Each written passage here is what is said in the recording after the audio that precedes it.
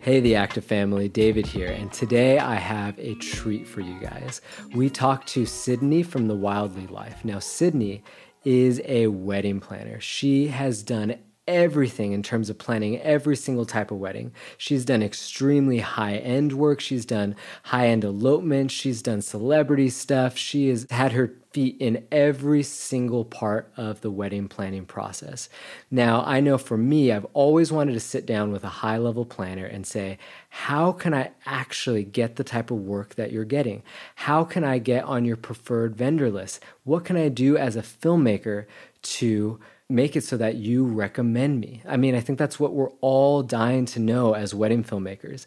And today, this is like the secrets of like how a wedding planner thinks, what she's looking for in a wedding filmmaker, what she's not looking for, and the quickest way you could just completely end a relationship with a planner in a negative. And it's something that we're actually all doing without even thinking about it. So you definitely want to listen to this episode to just get the inside scoop on what actually goes into like a wedding planner's life. Like, how does someone actually become a wedding planner?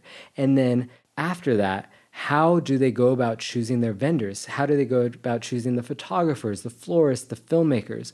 What makes a wedding planner recommend a cheap option, a more expensive option? How can we as filmmakers structure our work on the day of in order to make the wedding planner love us and want to work with us continually? And then how can we, if we're more in the adventurous elopement space, further work with wedding planners to sell that product better? So we cover so much ground, and you're definitely going to want to stay to the end because Sydney has a very interesting story. She is actually transitioning out of the wedding planning world and going into something totally crazy and different and making more money, quadruply more money, doing this new thing than she was wedding planning. We talk about that at the end, so definitely stay tuned and listen to it, because I actually think this idea that she had could actually help so many filmmakers and photographers as something that you could even possibly add on to what you're currently doing to add extra income. So consider this kind of getting an inside look from the person themselves, a wedding planner who has worked every single type of event imaginable, and allowing you to get the inside scoop on how to better work with high-end planners so that you can charge more and be in that market that you've always wanted to be in. Oh, and really quick, I also just wanted to add before we get started is that the Profitable Filmmaker, my business course on how to make $100,000 a year as a wedding filmmaker, is coming out super soon, like in the next couple months. I mean, I cover everything from business to sales to marketing to SEO to website design to profitability to accounting to productivity, everything you could possibly know in a step-by-step system on how to make $100,000 a year as a wedding filmmaker. And this system works in any market, any location, and any economy. But the beautiful thing about this whole course is it's structured, yes, to make you $100,000 in a very systematized way. But what's even more important to me is that you make that $100,000 while not burning out, while having a lifestyle that you love, by working with clients that you love, and by being able to take vacations, be able to take every Friday off, being able to not have your business run you, but you run your business. So that is the heart behind this course. And we've already had so many filmmakers go through, and so many filmmakers go through where in the first year they went from like 20 to 96,000 in gross revenue. It's absolutely insane. And that's a story we hear over and over, where I'll get an email, hey, your course changed my life. My wife was able to quit her job. I was able to open up a studio, and it just completely changed how I run my business. So if that's at all interesting to you, click the link in the description below, and there'll be a sign-up form to figure out how you can sign up to be the first person to hear when this course drops, because you're definitely going to want to be in that early bird section, because the course is only going to be out for 7 or 8 days, and you definitely want to be in the first couple days because there's a rad discount if you get the course at that early bird price. So without further ado, let's get into today's episode.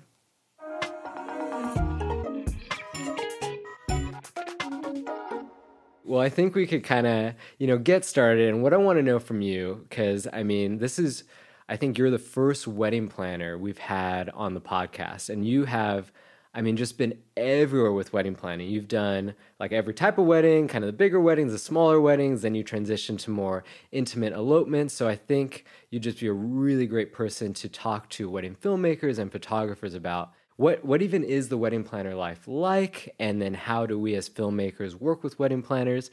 So I want to get into that, but before we go there, I mean, one thing that I just think is so cool and inspiring is kind of the story of how you even had the dream of getting into the wedding world. And like, I'd like to hear from you, and feel free, it doesn't have to be super short. It could be just kind of let all the little creative details flow of how you got into wedding planning and what were the struggles and kind of that journey.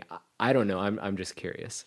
Yeah, no, I feel like I do kind of have a long story. So, it like weaves and curves a lot. So I think it's good to hear. Because a lot of people think that I just like woke up and started booking weddings around the world, and that's just like it fell in my lap. But it was very intentional, every decision I made, and it took a lot of hard work to get to where I am. So anyways, but rewind, in high school, I'd always loved weddings. I would like grew up going to tons of family weddings. I was always the girl that like, I just loved weddings in general.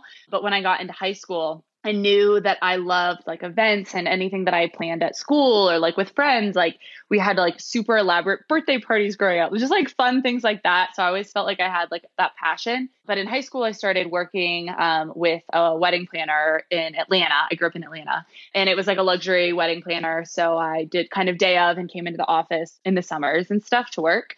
So I started with that, and I just absolutely loved it. I was like, this is for me, like weddings all the way.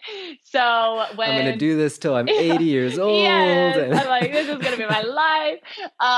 So that was about 10 years ago. And so then I went to college, and I went to USC in South Carolina, not the awesome one in California. But I went. Wait, there's another USC. Yeah, University of Southern California, and then University of South Carolina. Yes. It's like the knockoff brand. Yes. Everyone, now that I live more west, I have to, Caleb, my husband, is always like, you need to clarify because people think you went to like Southern California, which is because when you said USC, I was like, okay, now I think this of you, but yes! now it's just the South Carolina one. Oh, well, just kidding. I know. It's funny though. I actually toured USC California because I grew up acting and went to film school and wanted to be like an actress. So I toured it. Oh my goodness. It's like a whole nother story. Whole other side. Yeah. So I toured it to do that. And then I found out how much the tuition was and other things. I mean, other things in life happened, but I ended up not going there. So it was ironic that I went to the other one. Yes. But anyways, so went to USC. They have a really good hospitality program. There's not really like a degree in wedding planning. That's not like a thing. And so I studied hospitality management, just like really closely related to the hospitality industry and weddings and events. Like I didn't learn anything about weddings specifically, but I did that in like real world experience. So like out college, I worked for wedding planners. I worked at event production companies. I worked at like a stadium doing concerts and festivals and sporting events. Oh my goodness. You really like went yes, in. I had like 3 jobs in college. So I worked like crazy. So I got a ton of experience very young. I graduated college a year early. That was not intentional. I really just took a lot of classes and I didn't realize. So I graduated. You're like, I was just so stinking smart that they just put me through. They just are like, I don't know what happened. But I didn't take like any APs or anything in high school. So I didn't get ahead in high school. I just took summer classes. So I guess that's how. But anyways, so I graduated early, and then I moved to Washington, D.C. to work at a super high-end country club. And I worked in the banquet department, which essentially is like every event that could possibly happen at the club. And so I worked my booty off. Literally, it would be like 9 days straight, 16-hour work days, like every holiday, every weekend. Like it was insane. We would have anywhere from like 3 to 15 events per day. So we had a lot of moving parts. So it was very, very high end. So like we had and very that was high full-time job. So like full-time. Yeah. And I started off as an intern and then moved up to be the banquet manager. So dang. So that was quite a journey in of itself. Like I wore a full suit to work every day, heels, like an earpiece, like with a radio to talk with people. We worked with Secret Service very frequently. Like, yeah. I feel like weddings are a downgrade now from that. But we did weddings there too, but they were like, 200,000 plus kind of weddings, like very high end. So the level of service and the level of hospitality that was ingrained into my soul was very high. Like I would like die for the bride on the wedding day. Like it was expected of me kind of thing. Well, yeah, they're like, we're paying $500,000 for this event. You yes, take care of me. Literally blood, sweat, and tears went into that job. But it was a horrible, as you can probably imagine, work-life balance. I had like super bad mental health, super bad health in general, just because like I didn't have time to eat. I didn't have time to drink water. Like it was a super high stress, high pressure environment. Like every day had to be perfect. And just really quick, because I think people are curious, those really high-end weddings, because I know some filmmakers have never even experienced a wedding at that level of perfection that's expected from all the vendors. Like really quickly, and then we'll kind of get back to the story. Like walk me through what one of those high-end days like looks like for filmmakers that are like, I just got into weddings. Like what even is that? Yeah, I would say it's just really high pressure all day. Like you start your day, at least for me, from like obviously like a more planning side, like double checking every single setup, like walking through, checking every napkin fold, every plate, like hours spent just perfecting the setup. It's huge amounts of teams like loading. And so like the florist would have like 10 people because they spent like $40,000 on flowers. Or like when I was there, I had a staff of about like 40 to 60 people under me. They didn't all work at the same time. Yeah. So like on a wedding day, we probably had about 20-ish servers. And we would do like tableside service with banquet captains. So this is like very old school luxury that I feel like a lot of people aren't even like familiar with. So it would look like multiple teams of servers going out at the same time, serving a table in unison and like having a captain lead them. And then I was like making sure everybody was like, okay. And like would go and like fix refold napkins and like, get the extra glass of drinks. Like, so it's just like, imagine like the most extreme attention to detail on like every level and just like the pressure to like, I think obviously with any wedding day, there's a pressure, like you want it to be as perfect as possible. You want to do anything you can for any couple, even if they're paying, like $10,000 or whatever their budget is. Right, exactly. But like, I feel like there's just another level because typically the people that have that kind of money and spend that kind of money just have like a different standard for anything in life. So I was lucky. A lot of the couples that I worked with when I worked in luxury were amazing. A lot of the people I dealt with were very kind, but I definitely had really bad experiences of just getting like cussed out for no reason or like something that was like not a big no, from like a mom, like the mother of the bride, you know how they are. Or like not the couple, but like, or things like not like things happening in the day that had literally nothing to do with me, but like it becomes my problem as like because you're like in charge. Yeah. And all of these weddings too, even when I was the banquet manager, they had wedding planners too. So like imagine it, like I would just be on the venue side of it. So like I wasn't dealing with like the florist. Like I was in the sense that like I was more of like the venue contact, if that makes sense. But the venue was like an extremely high-end country club. So it was a lot different. Like at a venue, you probably will never see those people again. At a country club, you see them like every day. So the relationships are much more important because like it's like you almost ran like a business, like with the same people. Exactly. So like you had to be either like a member or sponsored by the member to have a wedding there. So like it was very like I knew a lot of the guests at the wedding because they were members at the club. So like, there was just different, it was like a whole different dynamic. Oh my gosh. Just like lifestyles of the rich and famous. Like, yes. And it was a very like people's privacy was like very important. So like there was no phones allowed at the club at any time. So like it would be like very rich or very famous people there, but it was like really interesting because like everyone at the club is like that.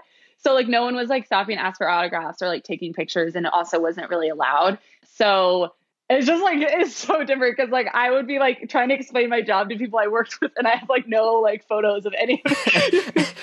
And they're like, wait, so you have this amazing job, you make all this money, but you can't show any pictures, you can't talk about it, you can't tell us who you work with. Yeah. You smoggling drugs? Is that what's happening? So Yeah. So that was a lot of my years, back to kind of my like story. That was like a lot of my years right out of college.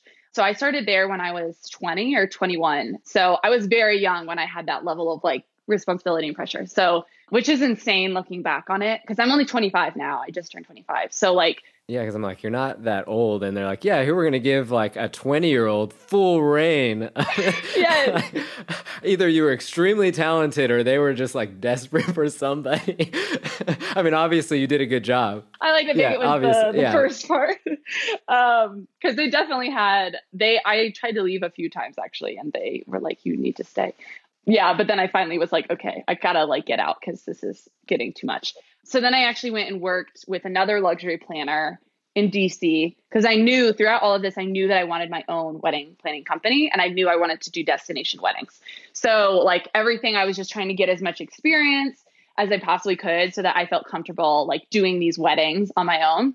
And on the East Coast, it's like luxury is kind of all there is. There wasn't, especially until recently, there was no elopements. There was no adventure wedding. There was no like, the PNW had a lot of that like 10 years ago before like everyone now is kind of catching up to this trend. But I only knew like luxury or like barn weddings or like, that sounds like really mean. Not like, I don't mean it in a negative way. Like my status was so high that I couldn't even look at anything beneath this price point. No, it was just like such a different, like people that were more budget friendly. And then it was like luxury. I didn't feel like there was any in between. So I only wanted to do luxury at the time. So yeah, so I worked with a luxury planner. And then after a while, I was just like, I don't think luxury is for me. Like it was just the amount of pressure and stress and like things that people would get mad about, like that didn't really matter. It just like, it got to the point where it was frustrating. It was really hard to deal with people. Like I just didn't enjoy it. The couples were not my favorite. Again, this is like an overgeneralization. I obviously worked with a lot of awesome couples and vendors and stuff, but it just wasn't for me. And I started learning more about like adventure weddings and like more like, not even adventure weddings, but like more unique things out there. Right. Not the like cut and paste. Because when you say luxury, because I think for filmmakers, luxury really can be defined as two things. One, as a high price point for your services, or like a specific style of wedding, like fine art, big hotels, extremely opulent, because you could have like a luxury adventure wedding where they spend a ton of money and it's at a premium and it could still be luxury, but it's not necessarily like fine art. So when you say luxury, like what type of weddings are there? Is it all ballroom, like all like black tie? Yes. Black tie, ballroom, super, super fancy hotels or extremely nice venues. You know, the very classic look of a bride, very traditional. A lot of them got married in like I don't even know what denominations, but like churches. And then they had like venue weddings, no ceremonies really, like at the hotel or at the venue. They were all separate. Imagine like the Rolls Royce was like the getaway car, like very like, I guess more traditional luxury. So like old luxury, traditional luxury. Like very like Washington, D.C., Gotcha. Like high class, kind of like old Hollywood kind of vibes. Yes. Yeah. Like very like kind of like politicians, like that kind of money. So glad you clarified because there is a luxury now that is like nothing stylistically like that, but is like amazingly like high budget for, you know, really unique or really like cool things. But anyways, at the time, I didn't know anything about literally outside of this ballroom wedding or like more of like a barn backyard wedding, like budget kind of wedding. On the East Coast, it just wasn't really a thing. So I started learning more about this and I was like, oh, this is like so much more my vibe. Like I like my personality, like I love being outside. I hike. I love to travel. Like I just love to like, I'm just like not like a very formal person in general. I don't dress like this any other time than at weddings. Like, yes, what am I doing? Literally in a suit then, but then, yeah. So it just didn't really match my lifestyle. And so then I was like, wow, there's this whole, like, if I'm trying to start my own company, why would I not match it to stuff I'm already naturally passionate about? And so that's when I like left the planner. I started my business called Wildly in Love. And it was kind of on the premise that like wild in the sense of like being outside and like kind of more adventurous and more unique. And then also a lot of things that made me really sad when I worked in the more like traditional luxury. Again, this is like an what is it called? Generalization. But like a lot of the couples, I couldn't really tell that they even like liked each other, let alone loved each other. Like they didn't spend, again, this is like not all of the couples, but like, yeah, a lot of the couples they didn't even like seem really like into each other. Like I just really didn't feel the love that I like want from people on their wedding day. I was lied to by Disney. What is this? Why do you guys like not even care to be in the same room? What is going on? Yeah. Yes. And I'm like, what is happening?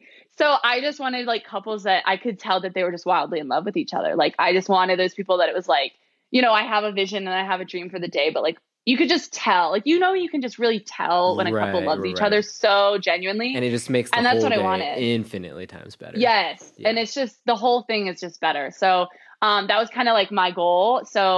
I was originally so I started my company right before COVID, and I was supposed to move to Seattle. Great timing. Yeah, great timing. Yeah. So I was moved to Seattle, like signed a lease, sold my belongings in DC. And then COVID happened. I was paying like double rent, 2 major cities, like couldn't move. Wait a minute. You just sold all your belongings. Yeah, because it was. Were you single at the time? Yes, yes. I hadn't even met my husband yet. Obviously, that could be a whole story, but that's crazy. Were you making a good salary at this high-end job? I honestly, I make more at my own business than I did working in luxury. Okay. So like, I feel like because maybe I was young, like I feel like in that realm, like you get paid more, not maybe even on your like knowledge, but it's more of like years you've been doing it. So I could have been doing it for 20 years. Or somebody could have been doing it for 20 years and I like in theory am better at the job, but like I've been doing it for 2. So, you know, it's more like that kind of payment. So like I wasn't making a ton of money, like by any means. I see. But you're doing these crazy weddings. I'm like making hundreds and hundreds of thousands. Like, you're probably like rolling. You're like, nah, not really. No. So that was another thing. I wasn't making that much money for the amount of time I was pouring. Like I'd be working 80+ hour work weeks every week.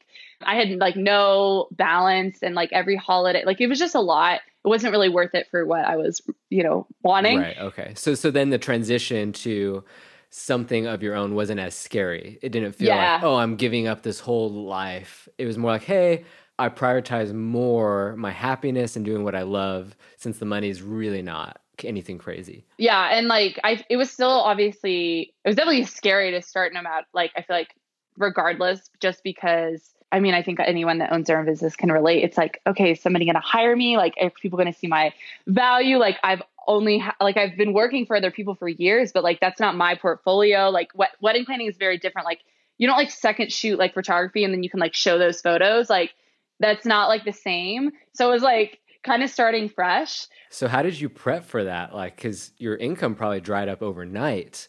And I know a lot of filmmakers are either moving to a different state or going from film to photo or photo to film. Like, was it kind of just like, YOLO, I'll be fine, and you did no prep? Or like, how did you get ready for that? Yeah, so I definitely prepped. I'm very strategic and like, I feel like I'm very business minded. Like I so like believe, like follow your dreams, like run full steam ahead, but I think you have to have plans. So kind of had my idea for my business. I had ideas kind of like how I was going to like reach out, like very practical, like this is what I'm going to do. This is how I'm going to do it. I had a lot of styled shoots lined up at the beginning. Like, obviously that was the only way I could show my work. Like a photographer, videographer, it's like, hey friends, come out. Like, let's go shoot at sunset. Like for me, I had to like literally create stuff.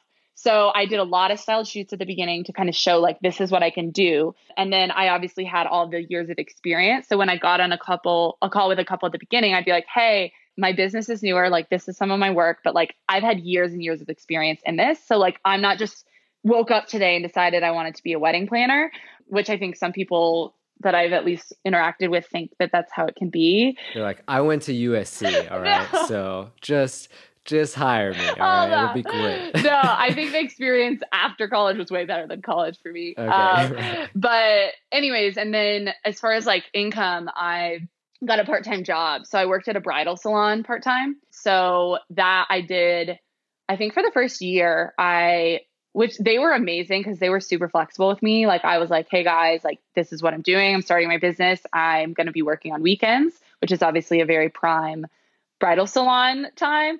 So I usually work Sundays and Saturdays. So I usually would work like 6 days a week, if not more, starting out. And then as my business started like blowing up, I started cutting back days at the bridal salon. So when I first started working there, I'd work there like 3 days a week. And then by the end, I was working like, 1 day a week or like 1 day a month. Honestly, at the end, I just didn't want to quit because I loved all my girls there and it was so fun. Yeah, but I was I love this more. Yeah. So I was like, I need to quit because I was also like gone every weekend doing destination stuff. So it was also with COVID, like DC was extremely, extremely strict. So like we had a lot of like red tape when it came to like leaving the state, going to specific states that were on the red list. So I couldn't work at the bridal salon if I had traveled there after 2 weeks. So like I would have a wedding in like New York or Texas or wherever. And like that would be on the red list. So then I couldn't work for 2 weeks after I came back, but I was constantly going for weddings. So it got to the point where it was just like, so it was just a mess. And I was like, they were so amazing and flexible that I was like, guys, I feel like I'm just continually screwing you over because you put me on the schedule. Right, and I'm like, you should hire someone who's going to be a better fit. Yeah, like going to be consistent. So, yeah, after a year, I went like full time and like that was my sole income was my like weddings. And then, yeah, so that was like, again, that was super long, but that was kind of like. No, that was really good. And then the weddings that you did, so if I'm following the timeline right, it was the ballroom kind of high-end luxury kind of traditional weddings. Then you started Wildly in Love because you're like, hey, I want to work with very unique couples who you can clearly tell are in love. And then what was that season like? Did you start working with those couples? Like what I'd like to know there is like, who were those type of couples that found you? What is the price point for couples to hire a planner like you that are more in that unique, not traditional, like kind of just unravel or uncover that business model of a wedding planner working with more unique couples? Like what did that kind of look like? Because as filmmakers, we have honestly no idea, like besides the wedding planner showing up on the day of, like what does that business look like? Like how do you actually work with couples? How do they find you? And things like that. Niche down, don't niche down, things like that. Mm-hmm. So when I started my business, I was not, I was doing like bigger weddings, intimate wedding. I was doing any kind. Oh, you were doing everything. Okay. I was doing everything. Yeah. So when I started, I was still doing like 150 plus kind of weddings. I would say budget wise, it was more like mid-range, like probably between like 50 to 80,000 for the weddings, give or take, depending on their style and stuff. But it wasn't like anything that was like super, like I need to be on a budget, if that makes sense. Everyone has like the couples here and there, but I think so my main thing when I started was Instagram. I like poured my heart and soul into Instagram. This was obviously like pre-reels, like basically anything we have now. I just had feed posts and stories. So I would get on every day in story. I would try to post like, at the beginning, I didn't have a lot of content and it was also in the thick of COVID. So like I couldn't really like be going out and traveling. So I would post like maybe once a week, really stretch out my content. Luckily, I'd done some shoots before COVID to launch my business. So I had that content and just really shared like all the behind the scenes, like all that, and eventually got up to where I could be posting every single day. And that's how like 99% of my couples found me. Also being on the East Coast, I was very unique in the sense of like the style I was doing. So immediately, so many photographers and videographers and florists and whoever were like so drawn to my work because it was so different than like the traditional ballroom wedding. And so we had this whole, like a lot of the vendors in DC, we had this like little slogan. It was like, make DC cool. Cause like, make DC cool again. Yeah. It was like, it needs to, like, we can do like the West Coast and like a lot of these other places. It's like, you have stunning backdrops. So it makes like, from a planning aspect or like stylistically, it makes it relatively easy, if I'm being honest, when you have a gorgeous and mountain. No one else is doing it. And it's like, that's beautiful. But like when we don't have that and I have to create that vibe in a not super artsy city, like DC is very like, it's not really creative. It's cut and dry. Yeah. And like with the surroundings around me, I think that really like made me unique. So a lot of vendors started recommending me very early on, which helped. And then I started booking right out of the get-go. I actually started booking like weddings. It was just US at the time, but all over the US. And then I'm just a big believer in like, if you want to travel, which I can talk about this like in a little bit, but like booking destination stuff, like you need to post about it. You need to share about it. You need to like explain your expertise and like why somebody would hire you and fly you across the country versus booking somebody locally to that destination. Yeah, you should talk about that really quick, because I think like where a lot of the advice stops with destination work for either planners or photographers or filmmakers is, hey, show destination work, right? And I think that's great. Obviously, you just said it, that's step one. But I think you hit on the very important thing that so many people miss. It's like, okay, you can show it, but it's become relatively easy to show that you travel. I mean, who doesn't want to travel? But how can you communicate more value of, hey, there's 5 filmmakers in California that are willing to travel to Hawaii for this epic wedding, because who wouldn't want to go there? But like, why filmmaker, photographer, or planner? Why should I bring you out? Like, how could someone better communicate the fact that they are a good fit to be flown out of state, out of country? Like, what are those selling points that you found with couples for planners that might even translate to photographers and filmmakers, things like that? Yeah. I think for me, the biggest selling point, and I mean this in the least arrogant way, like, is me. Like, people hired me because they wanted to work with me. Obviously, they loved my work and they loved, my portfolio and kind of what I was putting out there. But like, I don't have it. I never had a team, and that was very strategic. Like, I think there are ways to build out a team and like grow, obviously, and all those things. But like, people wanted to work with me. And so it was like, I want to work with you versus someone, in Hawaii, because I love you and I connect with you and I want to work with you. So especially planners, it being like a year and a half of like weekly, if not daily communication. Like, I think you need to have a really great relationship with that person. So I think for me, that was the biggest selling point. I think obviously for when it comes to like photographers and videographers, like stylistically, I've noticed that like certain areas might edit more. Like DC's, a lot of their photography, again, this was like maybe 3 or 4 years ago, they would edit very like light and airy, that more traditional vibe. Typical. Yeah. Right, yeah. So like if somebody wanted somebody that was more like true to color, more moody, or like more filmy, like you couldn't find that there. Of course, now you can, but like, so like taking somebody like what makes you unique and kind of highlighting that, I think is how you can essentially convince and like show that you are worth it to take there. And I don't think like, obviously every couple in every situation is not for everyone. So like I did have couples where I was like, especially in the recent years when I was just getting like a lot of inquiries, I was having to be more picky. I would tell couples like if they had either like a pretty small budget or like they're styled in a line, there's no point in paying for me, because like realistically, like I can't really do much with your budget, because like plus my fees plus my travel, it was just like, I honestly would rather do like a call with you, like I do planning consulting calls, and like give you all my knowledge that I think will relate to you. And then you either try to DIY it or hire like a day of coordinator, try to find someone that's at a lower price point. But I was like, you're going to waste your whole budget on me and I won't be able to actually design anything for you. So like, right. I'm going to feel like I'm in a pickle. Right. Exactly. Exactly. But anyways, yeah, I don't know if I kind of answered the question, but I think just like highlighting how you feel is like unique about you. And even if you feel like, oh, there's so many like film photographers now, or like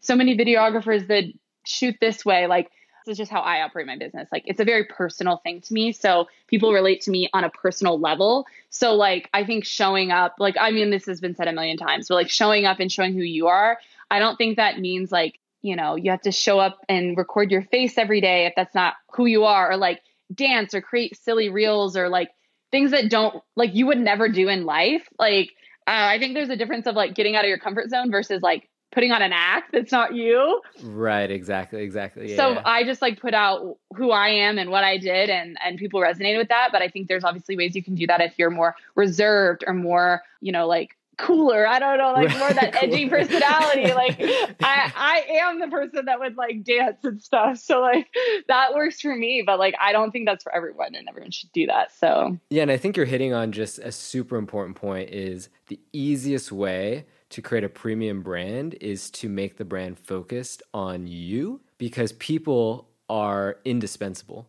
Every single human on this planet is unique.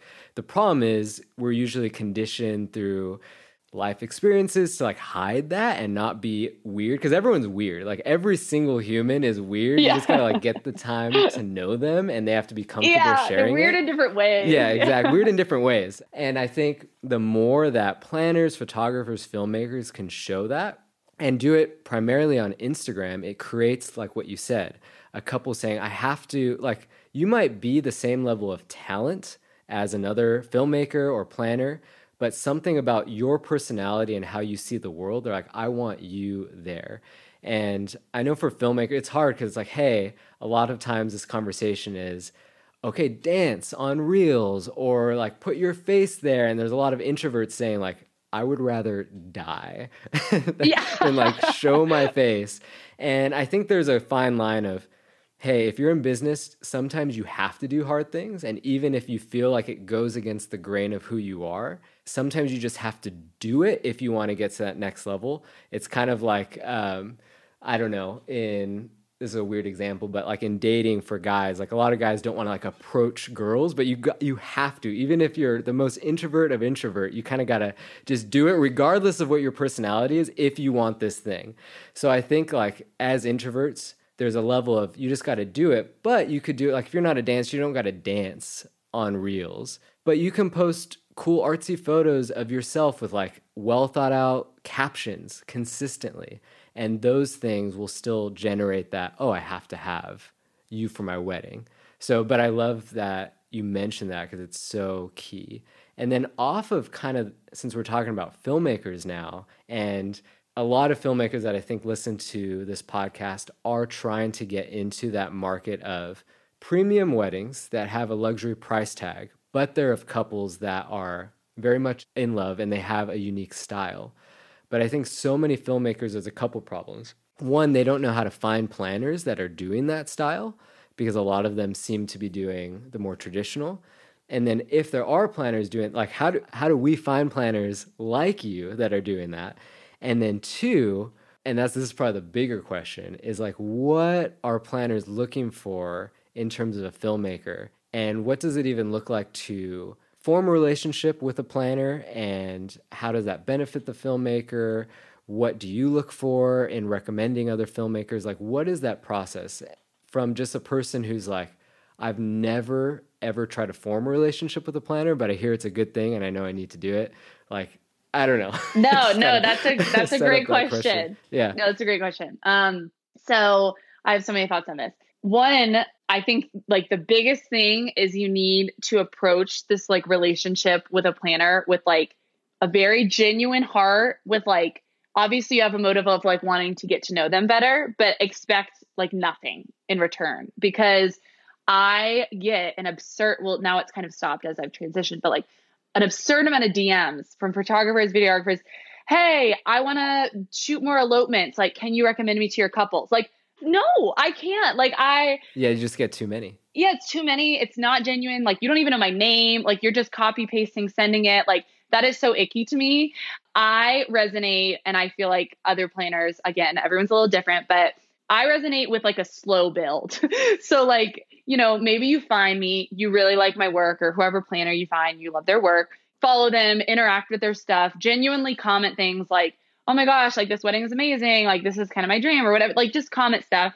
If you do want to DM someone, just casually say like, hey, I just found you via blah, blah, blah. Like I'm so obsessed with your work. I would love to work with you one day. Like not like asking anything, just like putting it out there and say like, like hope you have a good day or whatever. I don't know, like something like you're not asking anything. Because then you're like, to me, I'm like, oh, okay, this person has like clearly seen my work. They took the time to write something super genuine and like even mention like a recent wedding that they did. Like, oh my gosh, I saw that wedding in Arizona. I'm literally like dreaming over that ceremony location. Like try to make it as like personal as possible to like that planner. So it's not like, I love your work, I'd love to do this. Thanks. XX, my name. So they like get your name wrong because it's copy and paste. It's just like hi blank. Yes. It's like, okay. And I always love when people would say my name because now it's obviously on my Instagram, but before it was nowhere on my Instagram. So like, it wasn't like, hey, my name is Sydney, like in my bio. It would be like in a post or on my website. So whenever someone said Sydney, I was like, oh, you did your research. But especially if it's like a company and they don't really have like a face, like trying to go to their about page and like something like that. I think just going above and beyond personally and like interacting, because like how I find kind of moving on, I think there's like obviously other ways to do it. Like maybe you email them, you know, especially if it's a more luxury kind of planner, they don't maybe resonate with like random DMs being like, oh my God, I love your wedding. They might enjoy the comments and the follows, but I think trying to like match the style of what the person is, in the sense of like, if you're going for these more like elusive planners that like, I don't even know who runs this company. I don't even know their name. Like just the black smoke somewhere. I don't know what this is. For me, it's like very obvious that I am wildly in love kind of thing. So I think that is like super beneficial. But again, like don't ask immediately, like, I want to be recommended. Cause like as planners, I feel like we're overwhelmed with vendors, especially in the destination market. Like I have people all over that are reaching out to me. It's not like I work in Denver, so like only Denver-based people are reaching out to me. It's like literally all over the country and the world. So it's like, oh my gosh, I know hundreds and hundreds of you. So anyways, back to how I find people and how I kind of would recommend them to my couples. Like it's a pretty lengthy process. So like I could love a photographer's or videographer's work and I would want to recommend them, but there's two things that I kind of like filter people out immediately. So like one is price point. So like my couple might not have the price point that you are, and or their editing, like the style of editing that they like doesn't match you. So like I have had couples that like a more light and airy style. So I'm not going to recommend like my adventure photographer who edits true to color, or like somebody might edit more like moody and filmy and like that super like romantic love that's like I feel like super big right now, that like looks like it's film and super color like a movie. Like right, exactly. Not everyone likes that. Yeah. I love that, but like not everyone does. Right. So like I'm not gonna Bon Iver in the background, like with a small violin or something.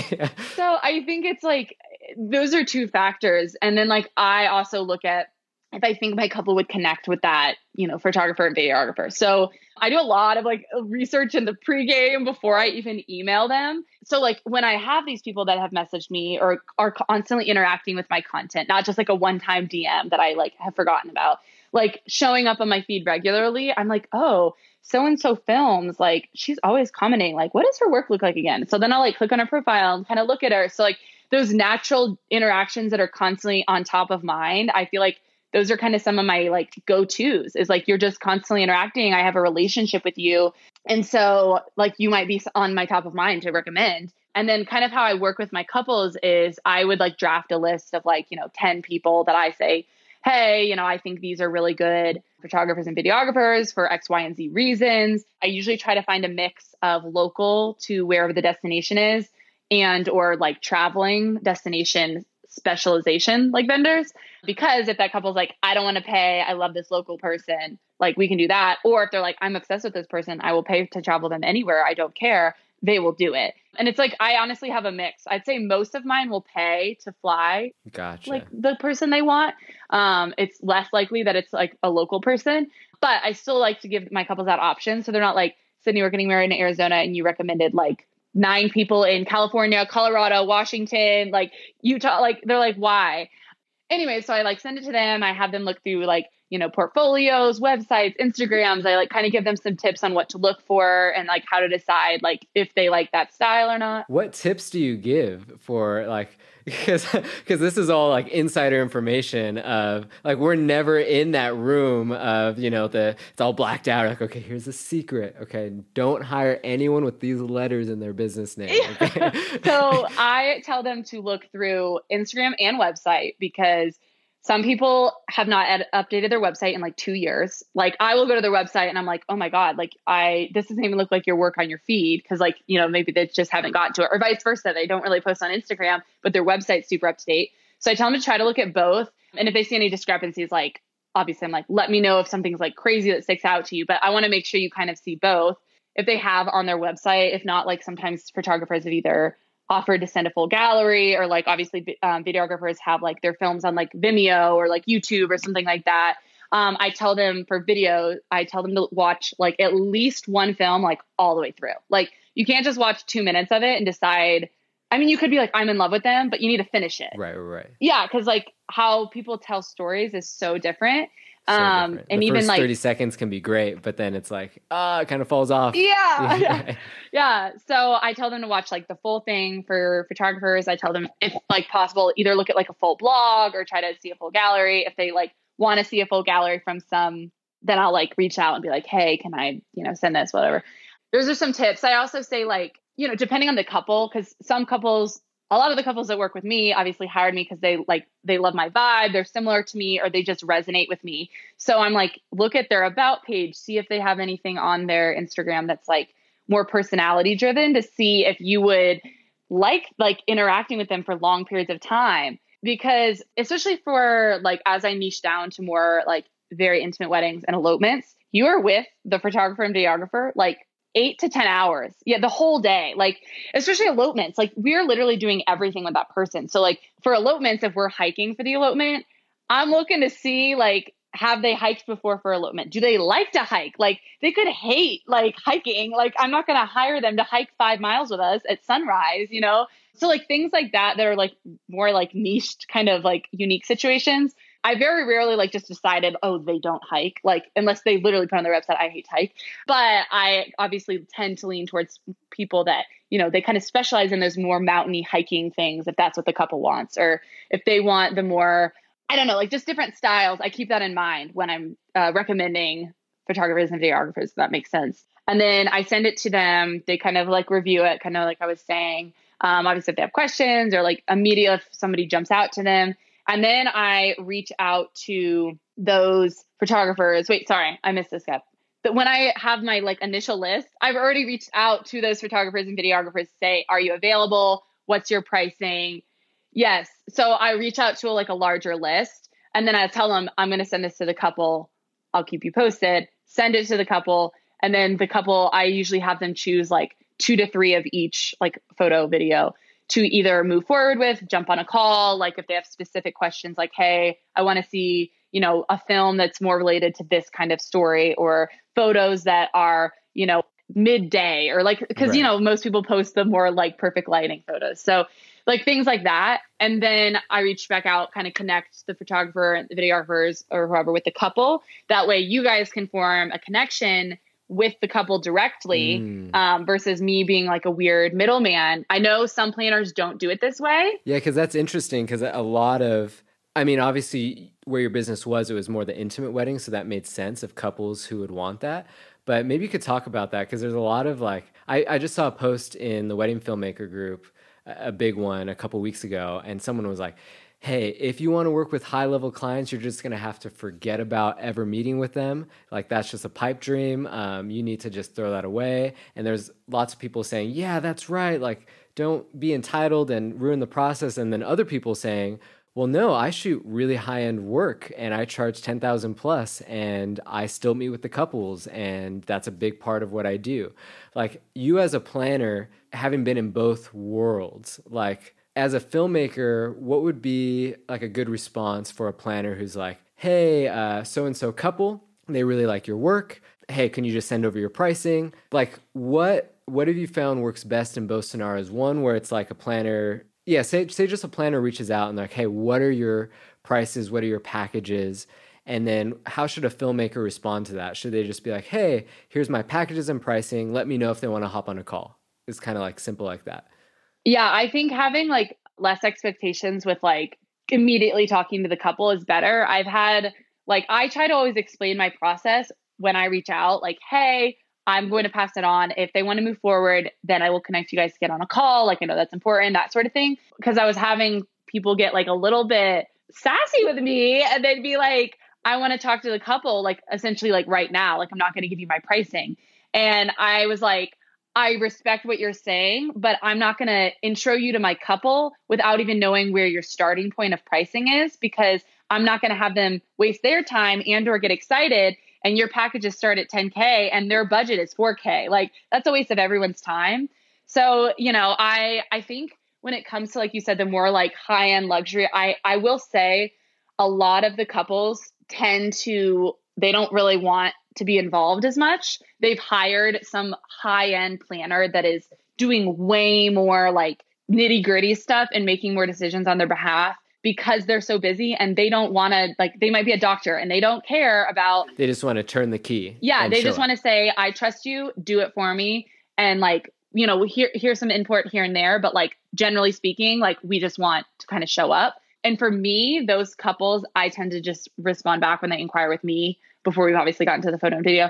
I'm like, I don't think we're a good fit because I like to have a relationship with you.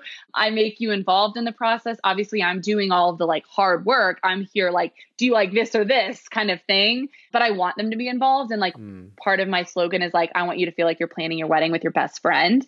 So I can't do that if you don't care to get on calls with me or email me back or something like that. And there are planners that like, that's more their bread and butter. So back to the question about video, I think don't be like alarmed or shocked if like your couple's like, no, I'd rather not get on a call. If that's a deal breaker for you, then like I say, then the couple's not a good fit anyway, because they're not going to care about the relationship with you on the wedding day either. And if that's really important to you, then like, and that's not a bad thing. They just, in their brains, they've hired you for a service. They don't need to be best friends with you for you to shoot their wedding day. Exactly. But a lot of people operate that way. So I think that kind of helps with like deciding.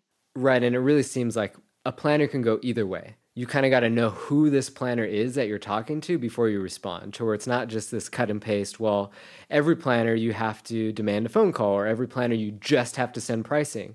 It's kind of like back to what you said. You should almost have like a list of 5 to 6 planners that you know would be a good fit for you and your style, that maybe wouldn't be a good fit for videographer B. But with that planner, you kind of know, okay, if I am like to take on weddings that are more personal, I'm going to try to work with planners that are more that way and kind of figure out what their process is. But if a planner, high-end planner XYZ contacts me and I know they do super high-end weddings and I don't know them really well and they just ask for pricing, don't like try to push your process on them. If you know that's probably not their process, you could just be like, oh, here's my pricing. And if you know this is how you work, or let me know how you work, kind of thing. Yeah. Yeah, I think that's great. Like either asking, like you can say like typically, and then give your little process. Say, I don't know what yours is, but like, let me know if they do want to get on a call, like here's a link or whatever. Like, I think making it known that you're willing to do that. But like you said, it's kind of like there are different planners work different ways. And I think as a planner, and generally speaking, planners have a pretty efficient process because we're planning so many different planners. Yeah, like so I think when somebody tries to derail my process, it honestly really annoys me because I'm like, I'm sorry, but like I'm going to be vouching for you to get booked by my couple. So like I think another thing is like you don't need to like, be fake to planners or like super kiss up to them, but like I think just keeping in mind, like if I have a bad experience in emailing with a photographer, I'm going to let my couple know that. Like I'm going to say I reached out to them. Obviously, I'm not going to be like, they said this in their email, but like I would be like, these two, I usually highlight the people that went above and beyond or were really friendly. I said like, this person was super friendly and like, I feel like I connected with them super well. Cause I'm a more personal style of planning. So I've been to weddings or like been in a wedding, elopement, whatever. And it's like a little awkward with the photographer or videographer. Cause like, it just doesn't make sense. Like, I feel like sometimes it doesn't mesh well. So I try to make my couples known that. But again, like some of my, like back when I did bigger weddings and especially back when I worked in luxury, that wasn't really a thing, but just how I operate. So I know every planner, like you said, does it a little bit differently, but I think just having, like, you can have your process as a photographer, videographer, do however you're going to do it. But don't like come out so out the gate, like try to figure out who this person is, what their process is. And by all means, try to mold into their process as much as you possibly can, unless it somehow breaks some ethical boundary that you're like, I would be not the same person if I did this thing they're asking me to do. Yeah. Or if you require, like, you have to get on a call before booking because you've had a bad experience with some couple and like you will not budge on that, then like you can say that. I mean, say it maybe nicer after you've gone back and forth, whatever. But like that couple just might not be for you if they're not like willing to get on a call. So I think just being, you said, having some different options of how you respond. But I think generally speaking, you provide the information, you give a little insight into your process, but being flexible is like the best way to go. Yeah. Sorry, that was a super long answer. No. That's super interesting. Like, I'm loving all of this. And then for filmmakers, like, because you're in that room with a couple where you give them 10 options and they are at all different price points. Some are local, some are destination. You said that the weddings that you were kind of doing primarily were the 50 to 80,000, maybe even to 100,000 certain times, but not all of them. And I think that's where a lot of filmmakers are personally, in terms of like, unless they're at the top of the top market, is kind of 50 to 100,000 is probably a good range of most weddings that are a little upper scale. What did you find your couples prior, like what were the price range that they would typically go with for filmmakers? And I think that would be really helpful. And then what kind of made them go with that price range versus a cheaper option, or maybe they were just choosing cheaper options? Like, if you can kind of bring me into that backroom decision process, because I think that's what filmmakers really want to know is like, why do these type of couples who I really want choose this filmmaker versus this filmmaker? Why do they spend more money or less money? And what's the average for a $50,000 to $100,000 wedding that you found for people to invest in filmmaking? Yeah, I'd say on average, probably between like 4 to 8 as like a top for somebody to spend. I'd say usually around like 5 and 6. Especially like for my elopements and like the smaller intimate weddings, you have to kind of keep in mind those people are naturally going to think that they're going to have a smaller budget. Like, it's not always that way. Like, I have couples that reach out and they say they want to elope for $10,000. And I'm like, you definitely can do that. But if you're planning on hiring me and a photographer, you're already over 10,000 and you don't even have a videographer. So most of my elopements were around $20,000. So yeah, I think just keeping that in mind. But to me, my couples who prioritize like film, they are willing to pay, within a certain, obviously, like I said, they don't really go over 8, but within a certain range, they're kind of willing to pay for who they love and who they think would record it, like capture their day well. Otherwise, they're just not going to do it. Cause like I've had couples that are say like, I'm not sold on videography, but I'd love for you to reach out. I just want to see like what people are available, price points. And then if they're like, wow, that's a lot more, like, we don't really care about it that much. So they're not going to hire someone. Like, they typically don't say, I want to hire someone for $2,000, which I also tell them, like, that's not really realistic. Right. If you want to, it's like, you'd be better off just saving it. Yeah. Like, I would just save the money, like, at that point.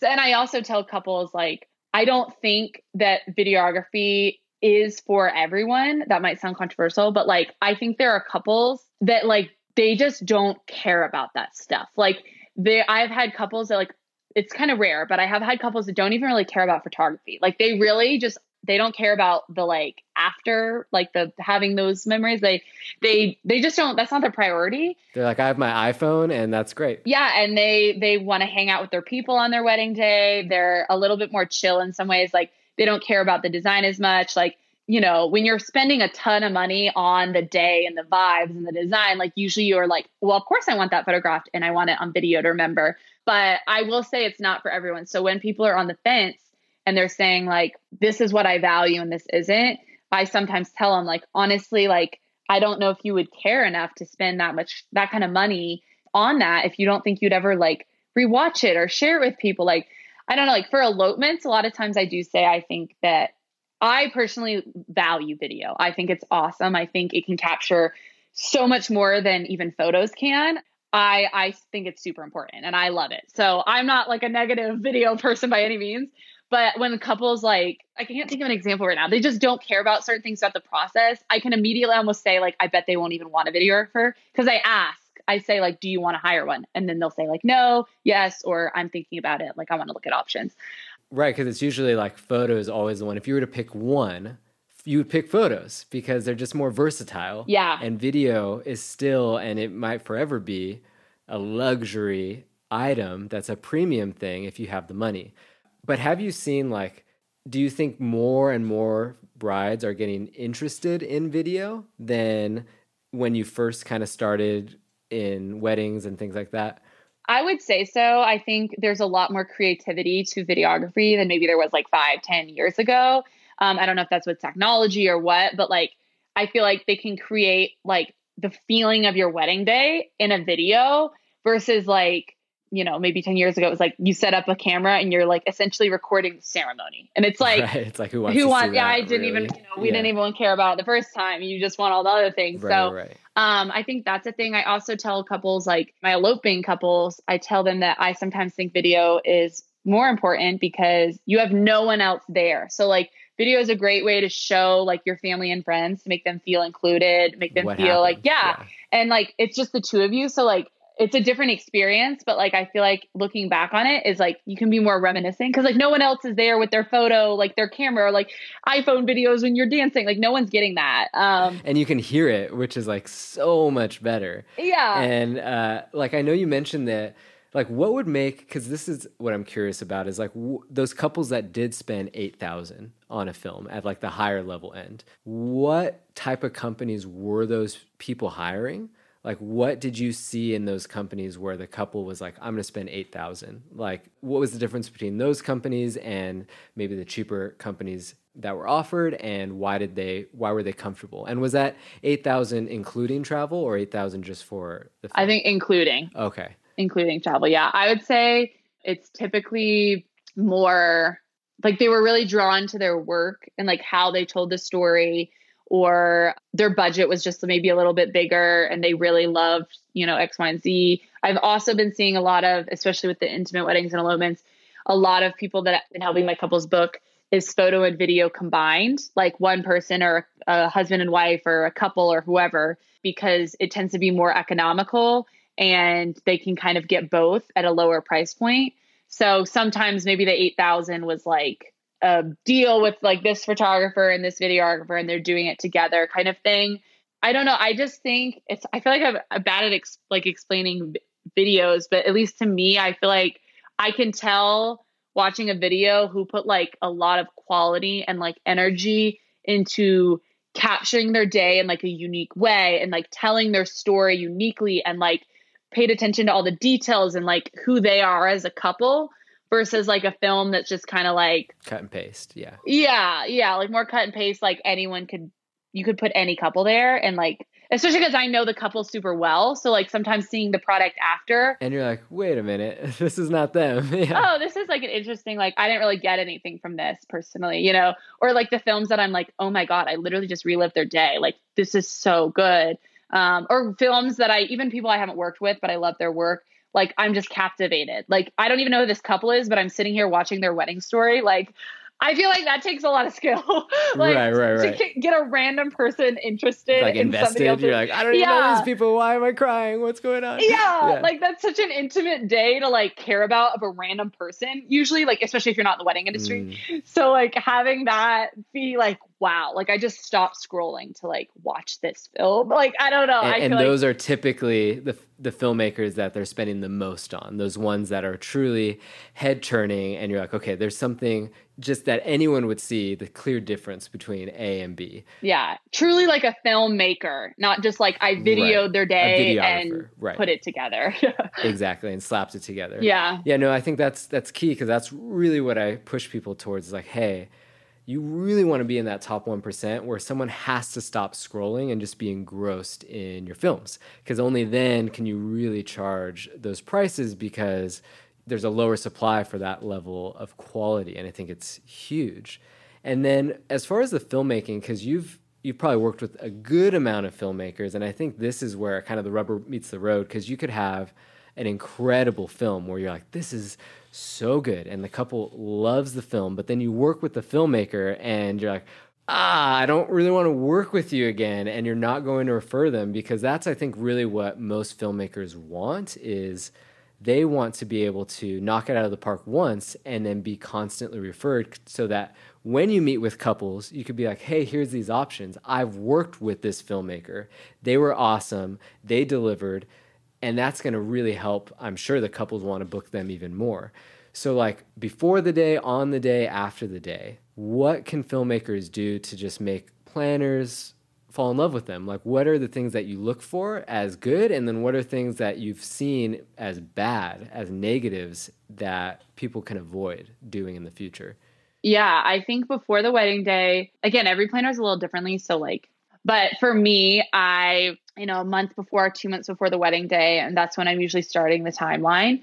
So reaching out to all the vendors, hey, like, what is your timing look like for this? Like confirming details, that sort of thing. And I spend a lot of time and intention in my timelines. I try to take an effort to listen to the photographer and the videographer and what's happening on the day and say like, okay, you guys need more time here. You really want this because the couple prioritize sunset photos or whatever, like, and then try to craft a timeline that essentially makes everyone happy. I try to be as collaborative as possible. Of course, there are sometimes things that I can't control, like catering says this has to happen here. Like, I don't have a say, like you have to do what you have to do to make it happen kind of thing. Cause like I do that too sometimes. But I think being responsive and understanding and helpful at the beginning makes it so much easier. Like it makes me so upset when I don't hear from somebody for weeks. Like when I'm trying to like wait on this person, like this, videographer to say, hey, I'm going to show up at this time so I can make sure that hair and makeup is done. Like I'm coordinating with so many vendors that I'm a lot of times waiting on an answer from one vendor before I can reach out to the next or like confirm things. So just right away. Yeah, you don't need like an hour later, but like, right. 1 to 2 business days, whatever your normal, like, maybe you don't have a standard, but I think around that, and of course, if you're out of office, whatever, but like, I think just trying to be respectful of that and like knowing that, especially if there is a planner for that wedding versus like there's no planner, because then it's like you're kind of doing more. And then the other thing is, like I send the timeline out. I've like make sure this looks good to you. All the timing is great, blah blah. Well before, but then I send out the finalized timeline like the week of with everybody's details like confirm, like this is stone essentially. And I've gotten sometimes like a videographer, photographer being like, oh, this won't work. This timing, we need to change this and this. And it's like, I've literally been talking with you for 2 months about this. And you're telling me like 3 days before the wedding, like I can't change that. Like, especially when it's like, oh, we need to start earlier because then it pushes hair and makeup or the venue. Like there's so many factors that it's like, right. Why are you telling me this like literally right now? So I think just trying to like be a little bit more, maybe proactive or just responsive. Or even like if the planner isn't that, like they're not reaching out to you that early, maybe just say, hey, here's a heads up. Like, for this, this, and this, I'm going to need this much time. And like, they have 8 hours of coverage or whatever it is. And like, I think, after talking with them, they don't care about getting ready, but they really want the exit or, whatever it might be. Yeah. I just think kind of being collaborative and responsive is key, like on leading up. And then I would say day of just like being as flexible, but also like as respectful you can to the timeline. Cause like, there's a lot of things that are riding on that. Me, talking with the kitchen or talking with so-and-so. So like, when somebody is like, oh, I don't care, let's just go 30 minutes over because like you want these photos, especially if it's not communicated to me, is like not a good experience for me. Like if you text me and say, hey, they just decided they want to go X, Y, and Z, is that cool with you? Or like, FYI, we're going to be 10 minutes late. I can then give other people a heads up, hey, we're running behind. That usually happens on wedding day, oh, we're 10 minutes behind. But when I'm just over here in the dark waiting for you to come in for the, entrance to the reception and you're nowhere to be found, it's kind of tricky on my part because I can't really do anything and other people are getting mad at me when I'm like, you don't even have a timeline because you're like, yeah, you have to just be like, I don't know. And so, cause I think portrait time is the most stressful time where like the photographers and filmmakers are like, I want this time, but then the planner is just waiting and people are like, hey, where's the food? Where's the couple? Where like, I want to sit down. And so you found that if it needs to go slightly over, you want someone to text you. Yeah, just give me a heads up. And like, there are situations, it's usually where I know how important photos and videos are. So I like want my couple to get that time. But there are like rare situations where I'm like, no, we literally have to start right now. Cause like, whether that's like they have to be out of the venue and they have to, dinner hasn't started and we have an hour. Like there are certain things that I'm like, right. I really need you to try to wrap it up like ASAP. But most of the time I'm like, cool. Especially if the couple, like to me, like wedding day, my number one priority is my couple. So like what my couple wants, I'm going to do anything possible to get them. So if they say, hey, Sydney, like we really want 10 more minutes. Like, I feel like we want more photos like this. I'm like, great, do it. I'll let catering know we're going to be behind. Like, I think communication is key on wedding day for any vendor, just like communicating where you're at, what's happening, what's behind, what's ahead, so that we can just kind of all collectively as a team, because it's a team effort, make everything run smoothly. Yeah. Absolutely. And is there any, like, because you've worked with a lot of filmmakers, have there been certain filmmakers on the day of where they just did certain things that really stuck with you that like, wow, they really communicated really well, or they really like did something that I would like other filmmakers to model. Yeah, that's in a great terms of question. how they work on the day of. I think a lot of it was just like communication. So like when they got there, they texted me like, "Hey, where are you? Like, let's have a touch base," kind of thing. Cause like on wedding day, I'm running around a million places. So like I can't go and meet someone like somewhere and be like, "Hey, let's talk." Yeah. Like come to me. I'm setting up a table. Like I'm happy to kind of give you a timeline, just say hello. And then throughout the day, just like either giving text updates or, "Hey, Sydney, I'm about to go pull them to do first look." "Great. Thanks for letting me know." Like, "Okay, we're on time." Like just like little things. And then I obviously, before we do any like speeches or entrances or anything like that, I obviously make sure photo and video are ready. So I think, if you're gonna like go disappear or go to the bathroom or go do something like, especially right before something, just let me know so that I'm not looking like a crazy goose, like trying to find you and like you went to go to the bathroom or something. You can obviously go to the bathroom, just like. Right. No, you cannot pee the whole day. And like when it's in the reception and there's like obviously 2 hours of nothing, like you don't need to announce your bathroom break to me.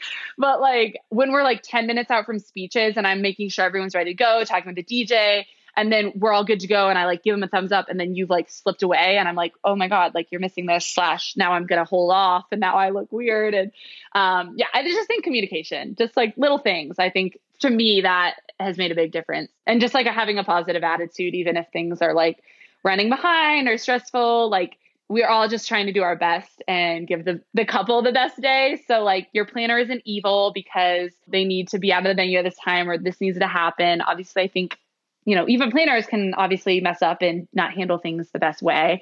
But generally speaking, we're all trying our best. So we just need to rally together and teamwork. Right. It's kind of just like, okay, this is the first time we've all worked together. Yeah. It's a stressful day for everyone. Yeah. Like the best thing is the simplest thing is communicate as often. It's probably better to over communicate than under communicate. It's like, I think the biggest thing about this conversation that's kind of a light bulb is I think for people who've never worked with planners, think of it as this big thing. Like I got to do so much to get in with a planner and they're this, different type of animal. Whereas in reality, you are trying to do the best that you can for your client.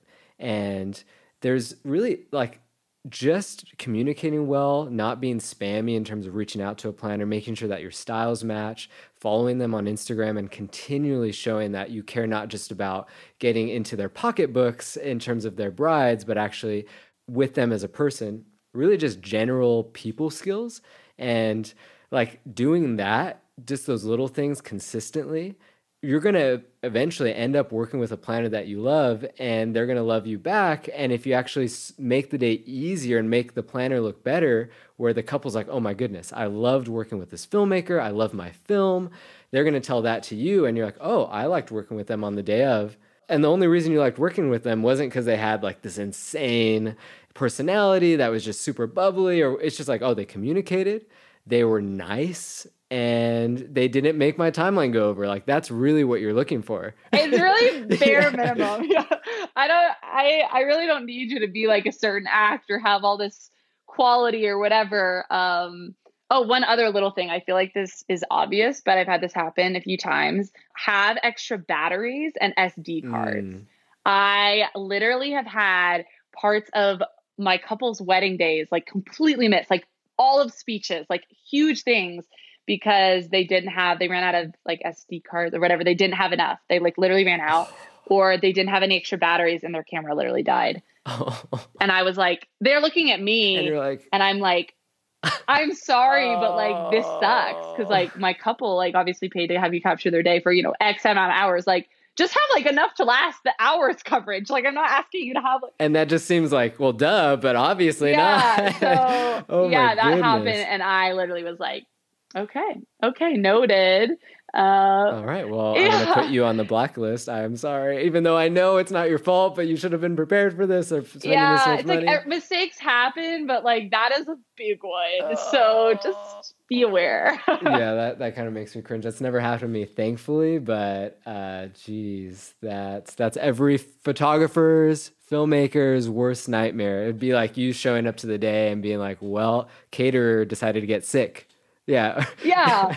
Or Yeah. something like timeline you probably have memorized at that point. Yeah. So you could kind of DJ function. doesn't show up. Right. Yeah. Something big like that. No. No, I think those are excellent tips. And just the fact that it's really not that complicated in terms of being that main person that a planner recommends. How are you doing on time? I know you had another call. It might be easier to quick wrap up if that's Yeah, we'll kind of quickly wrap up. So okay.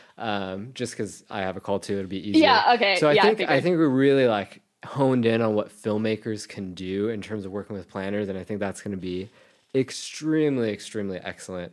And I know you're kind of in a different place with your business, or you're transitioning. Maybe you could give just like a 5-minute summary on that. Would that be possible, or should we not even touch that? Yeah, I can give a brief summary. Hold on. Just give me a second. I'm going to email them and just say I'm running a few minutes behind. It's actually with a park ranger for a permit that he won't give me. So I don't want to upset him. I'm just emailing him really quick. All right, cool. Guys, this is wedding planning in action right now. Yeah. This is how on top of it she is. So yeah, while she's doing that, since if you guys are still listening to the podcast, which I'm sure you are, while she's typing that out, like I think one thing that in terms of an actionable step I want to give you guys is, I already said it, but I'll say it again, write down 5 planners that are out of state, local, and don't just cold DM them. That's the worst. Like, how would you feel? Like, I'm sure a lot of you filmmakers get DMs from editors. That's like the super popular thing right now is, hey, I'm from India and I want to edit your film. And they just spam them out. Like, how does that make you feel? That's how planners feel with those random DMs. The best thing to do, write that list down, follow them. It might feel weird for you to do because you're like, it doesn't feel authentic, but make like it a practice in your week to go on their page, see if they've posted anything new, and comment on that, like it, comment on their stories. And I think the biggest thing, because all humans are the same, we like to help people who help us and make our lives easier. So if a planner is constantly posting and trying to build their business, more than likely, there's going to be a time where they're going to be like, hey, I need help finding a florist, or I need help finding a planner, or not a planner, a photographer, and just being that helpful person with whatever they need or post on their story, they will remember that.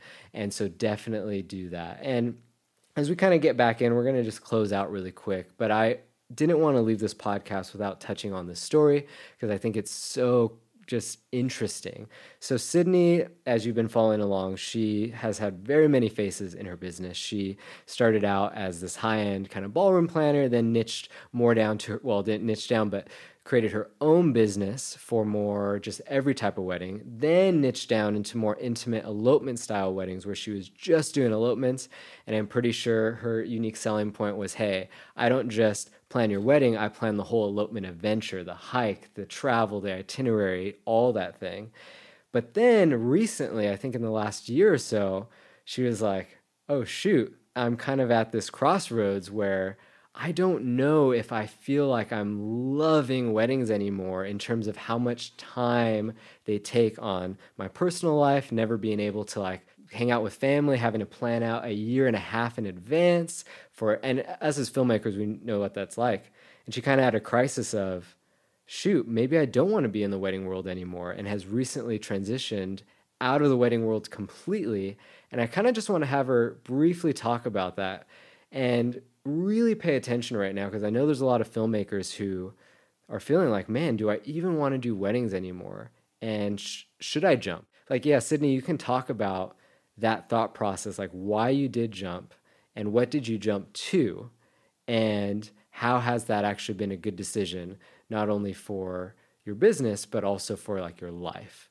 Yeah, no, I think for me, I think everybody in the wedding industry deals with burnout in seasons and, feeling the pressure and feeling the stress. It kind of ebbs and flows throughout the busy season, I feel. It's like a week of, I'm on top of the world. The next week, you're like, I'm drowning.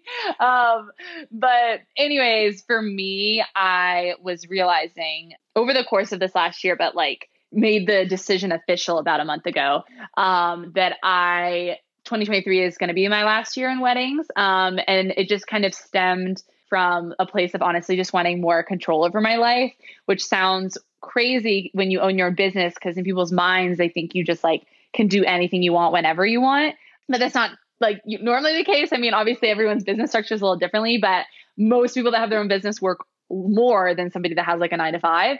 And for me, I was realizing just like my priorities were shifting, and like traveling for every single wedding, like 2 to 3 times a month all year long, was just getting to be way more like super draining for me in like every way, like my personal life, just like, and as a human, just getting run down. And I kind of looked at so many different avenues. Obviously, I was like, okay, I could just do local to where I live weddings, but I never wanted to do that. That was just not my passion. I obviously don't think there's anything wrong with people that just work locally and don't like to travel for their weddings. I don't think it's for everyone.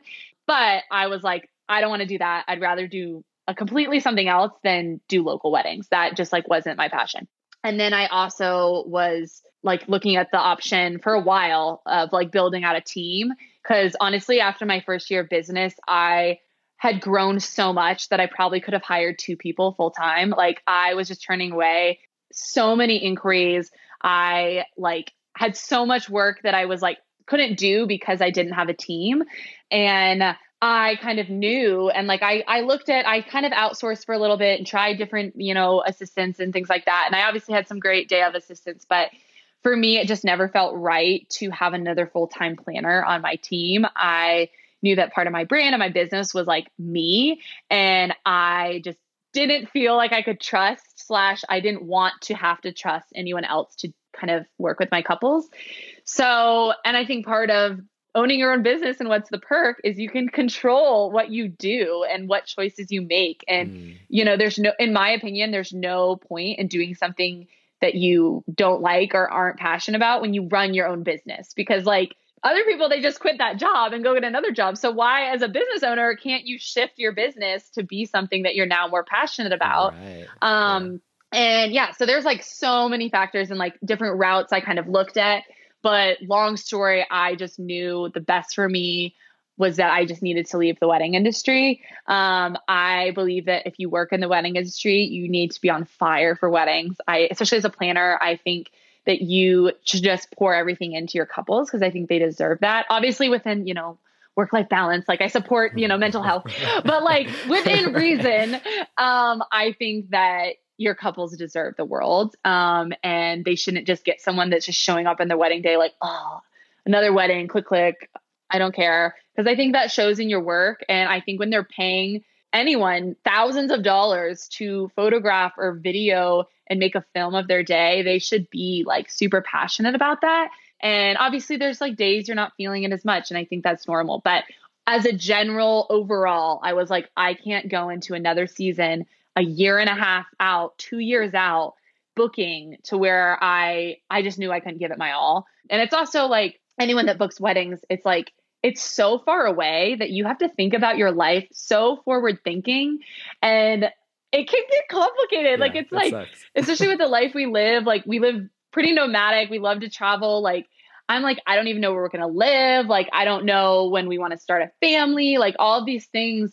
And it was harder for me to be like, oh, I could just hire an associate to cover it. If X, Y, or Z happened, like I'm flying to Europe for my couple. So like, one, I want to go to France, where they've booked me, but also like, I can't trust another person to like go to a foreign country and do everything that I would do if something were to happen, or, like it just was getting to be where it was like more stress than like passion for me in the simplest sense. So over the last year, I kind of was realizing that sorry, this is like long and complicated as anything in my life, but I was realizing that I really loved to capture our travels. My husband and I travel a lot, and so our wedding, we have another crazy story, which I won't go into, but we have a really crazy wedding story. And 2 days before our wedding, we both tested positive for COVID. We're extremely sick. Yeah. Like had to cancel everything. We eloped, like literally we're throwing up on our wedding day. Like we're very, very sick. And we didn't have photo and video, obviously, like we couldn't have there. We had no one there. It was just my parents and Caleb's parents who were already there. None of our other friends or guests or like my siblings weren't even there. And we had to learn how to use, well, Caleb had more familiarity. He actually used to be a wedding videographer. I know, like side random thing. But we had to capture our own wedding day. So my mom, like we had to teach my mom, she took my wedding photos and my dad filmed our wedding. Which is literally mind blowing. It got featured in Brides magazine. Side note. So your dad's going to become a luxury wedding filmmaker and your mom's going to be like, Jose Villa part 2. So literally people were like, didn't believe my story after seeing the photos because my mom killed it. And there's a lot of factors, but anyways, the reason I'm telling you this is because I finally learned how to shoot manual on a camera. I'd always wanted to learn. I just didn't have the time. And I quickly learned that this is how I had to shoot my wedding day if I wanted anything to show my future kids, my family, like literally to remember this day. So, and we didn't do anything later. We didn't do any wedding celebration or anything later because, long story short, because of so notice, we didn't really get any of our money back. We only got a few refunds from vendors, but it was like so minimal. I mean, it was amazing that they were able to do that, but it was minimal in comparison to planning an entire wedding. So we knew this was it. Like, we're not getting like a redo later. So anyways, we learned how to shoot manual. So then I started realizing, I kind of like photography. I never wanted to shoot weddings. I was like, people were like, oh, you gotta start shooting weddings. I was like, no.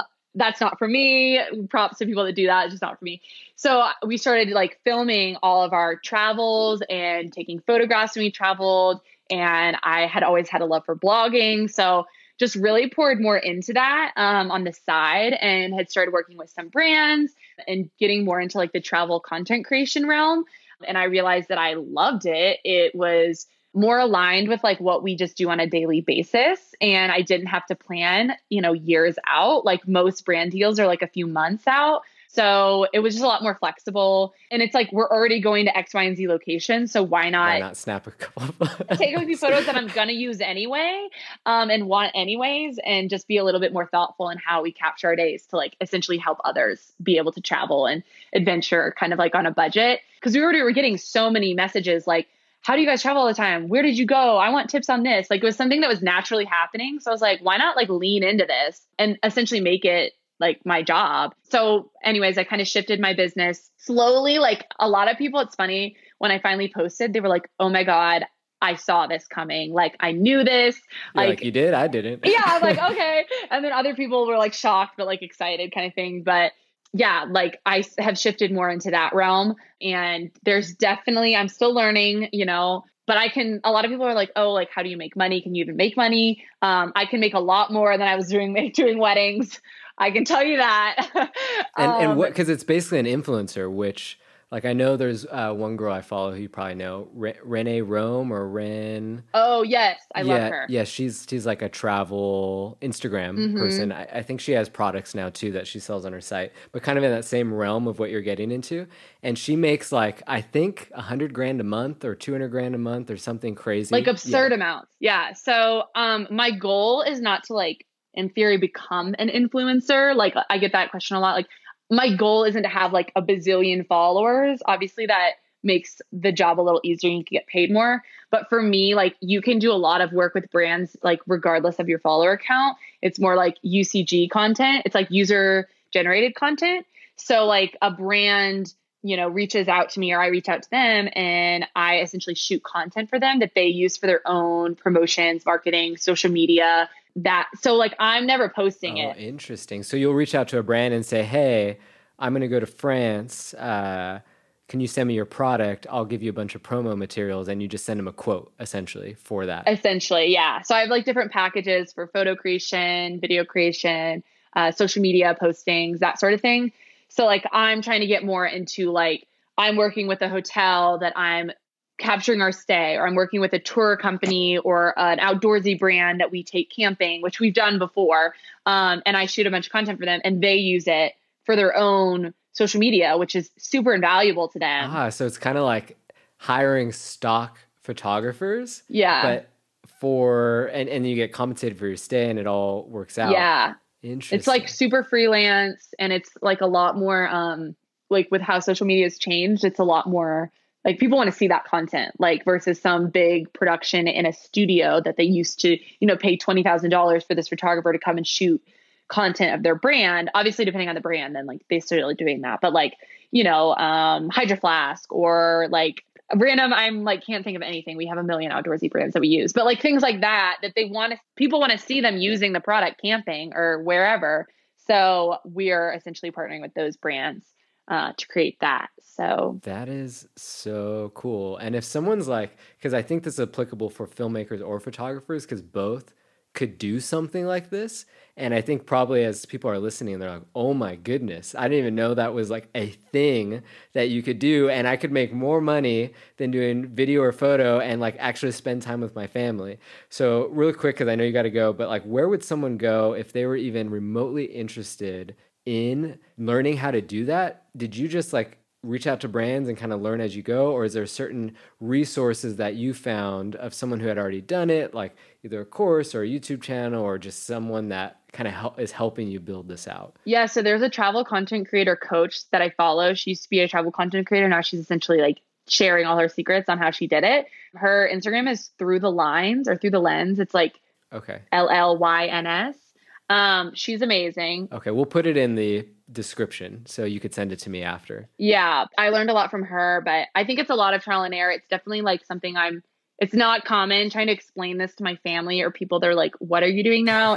They're like, do you work? You travel? You get paid? Yeah. They're like, I don't think you work, it definitely is a lot of work and I'm learning that. And so like, it's not like if somebody's like, oh, I just want like free money. Like, it's not that. It's still very hard work. Not that you thought that, but like in general, it's hard work. I would say too, like photographers or videographers, if you just want to like, even not do that, like you can just work with brands in general. A lot of photographers I know have shifted out of weddings and done brand work. So whether that's like small businesses, like a hair salon or swimsuit line or whatever, and they're shooting models.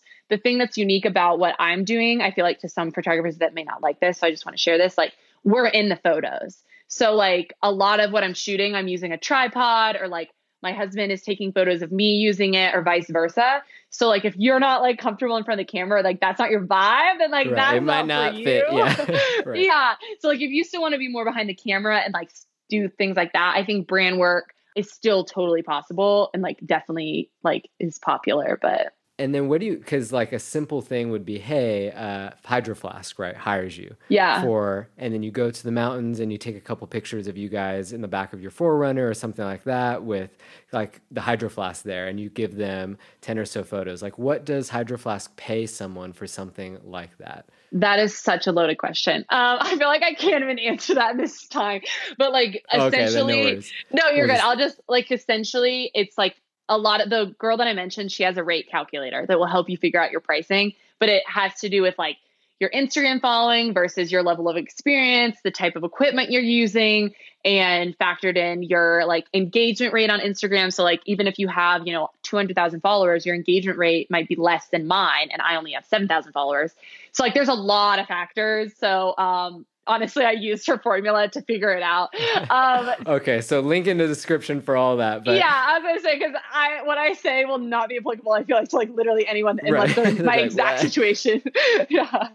No, but I think that like just caps it all up, and I like that is just so like a cool thing to leave it on. Is there are other things that you could do. I've heard about this whole travel thing, kind of being a travel influencer. I know that's not really what it is, but it kind of is.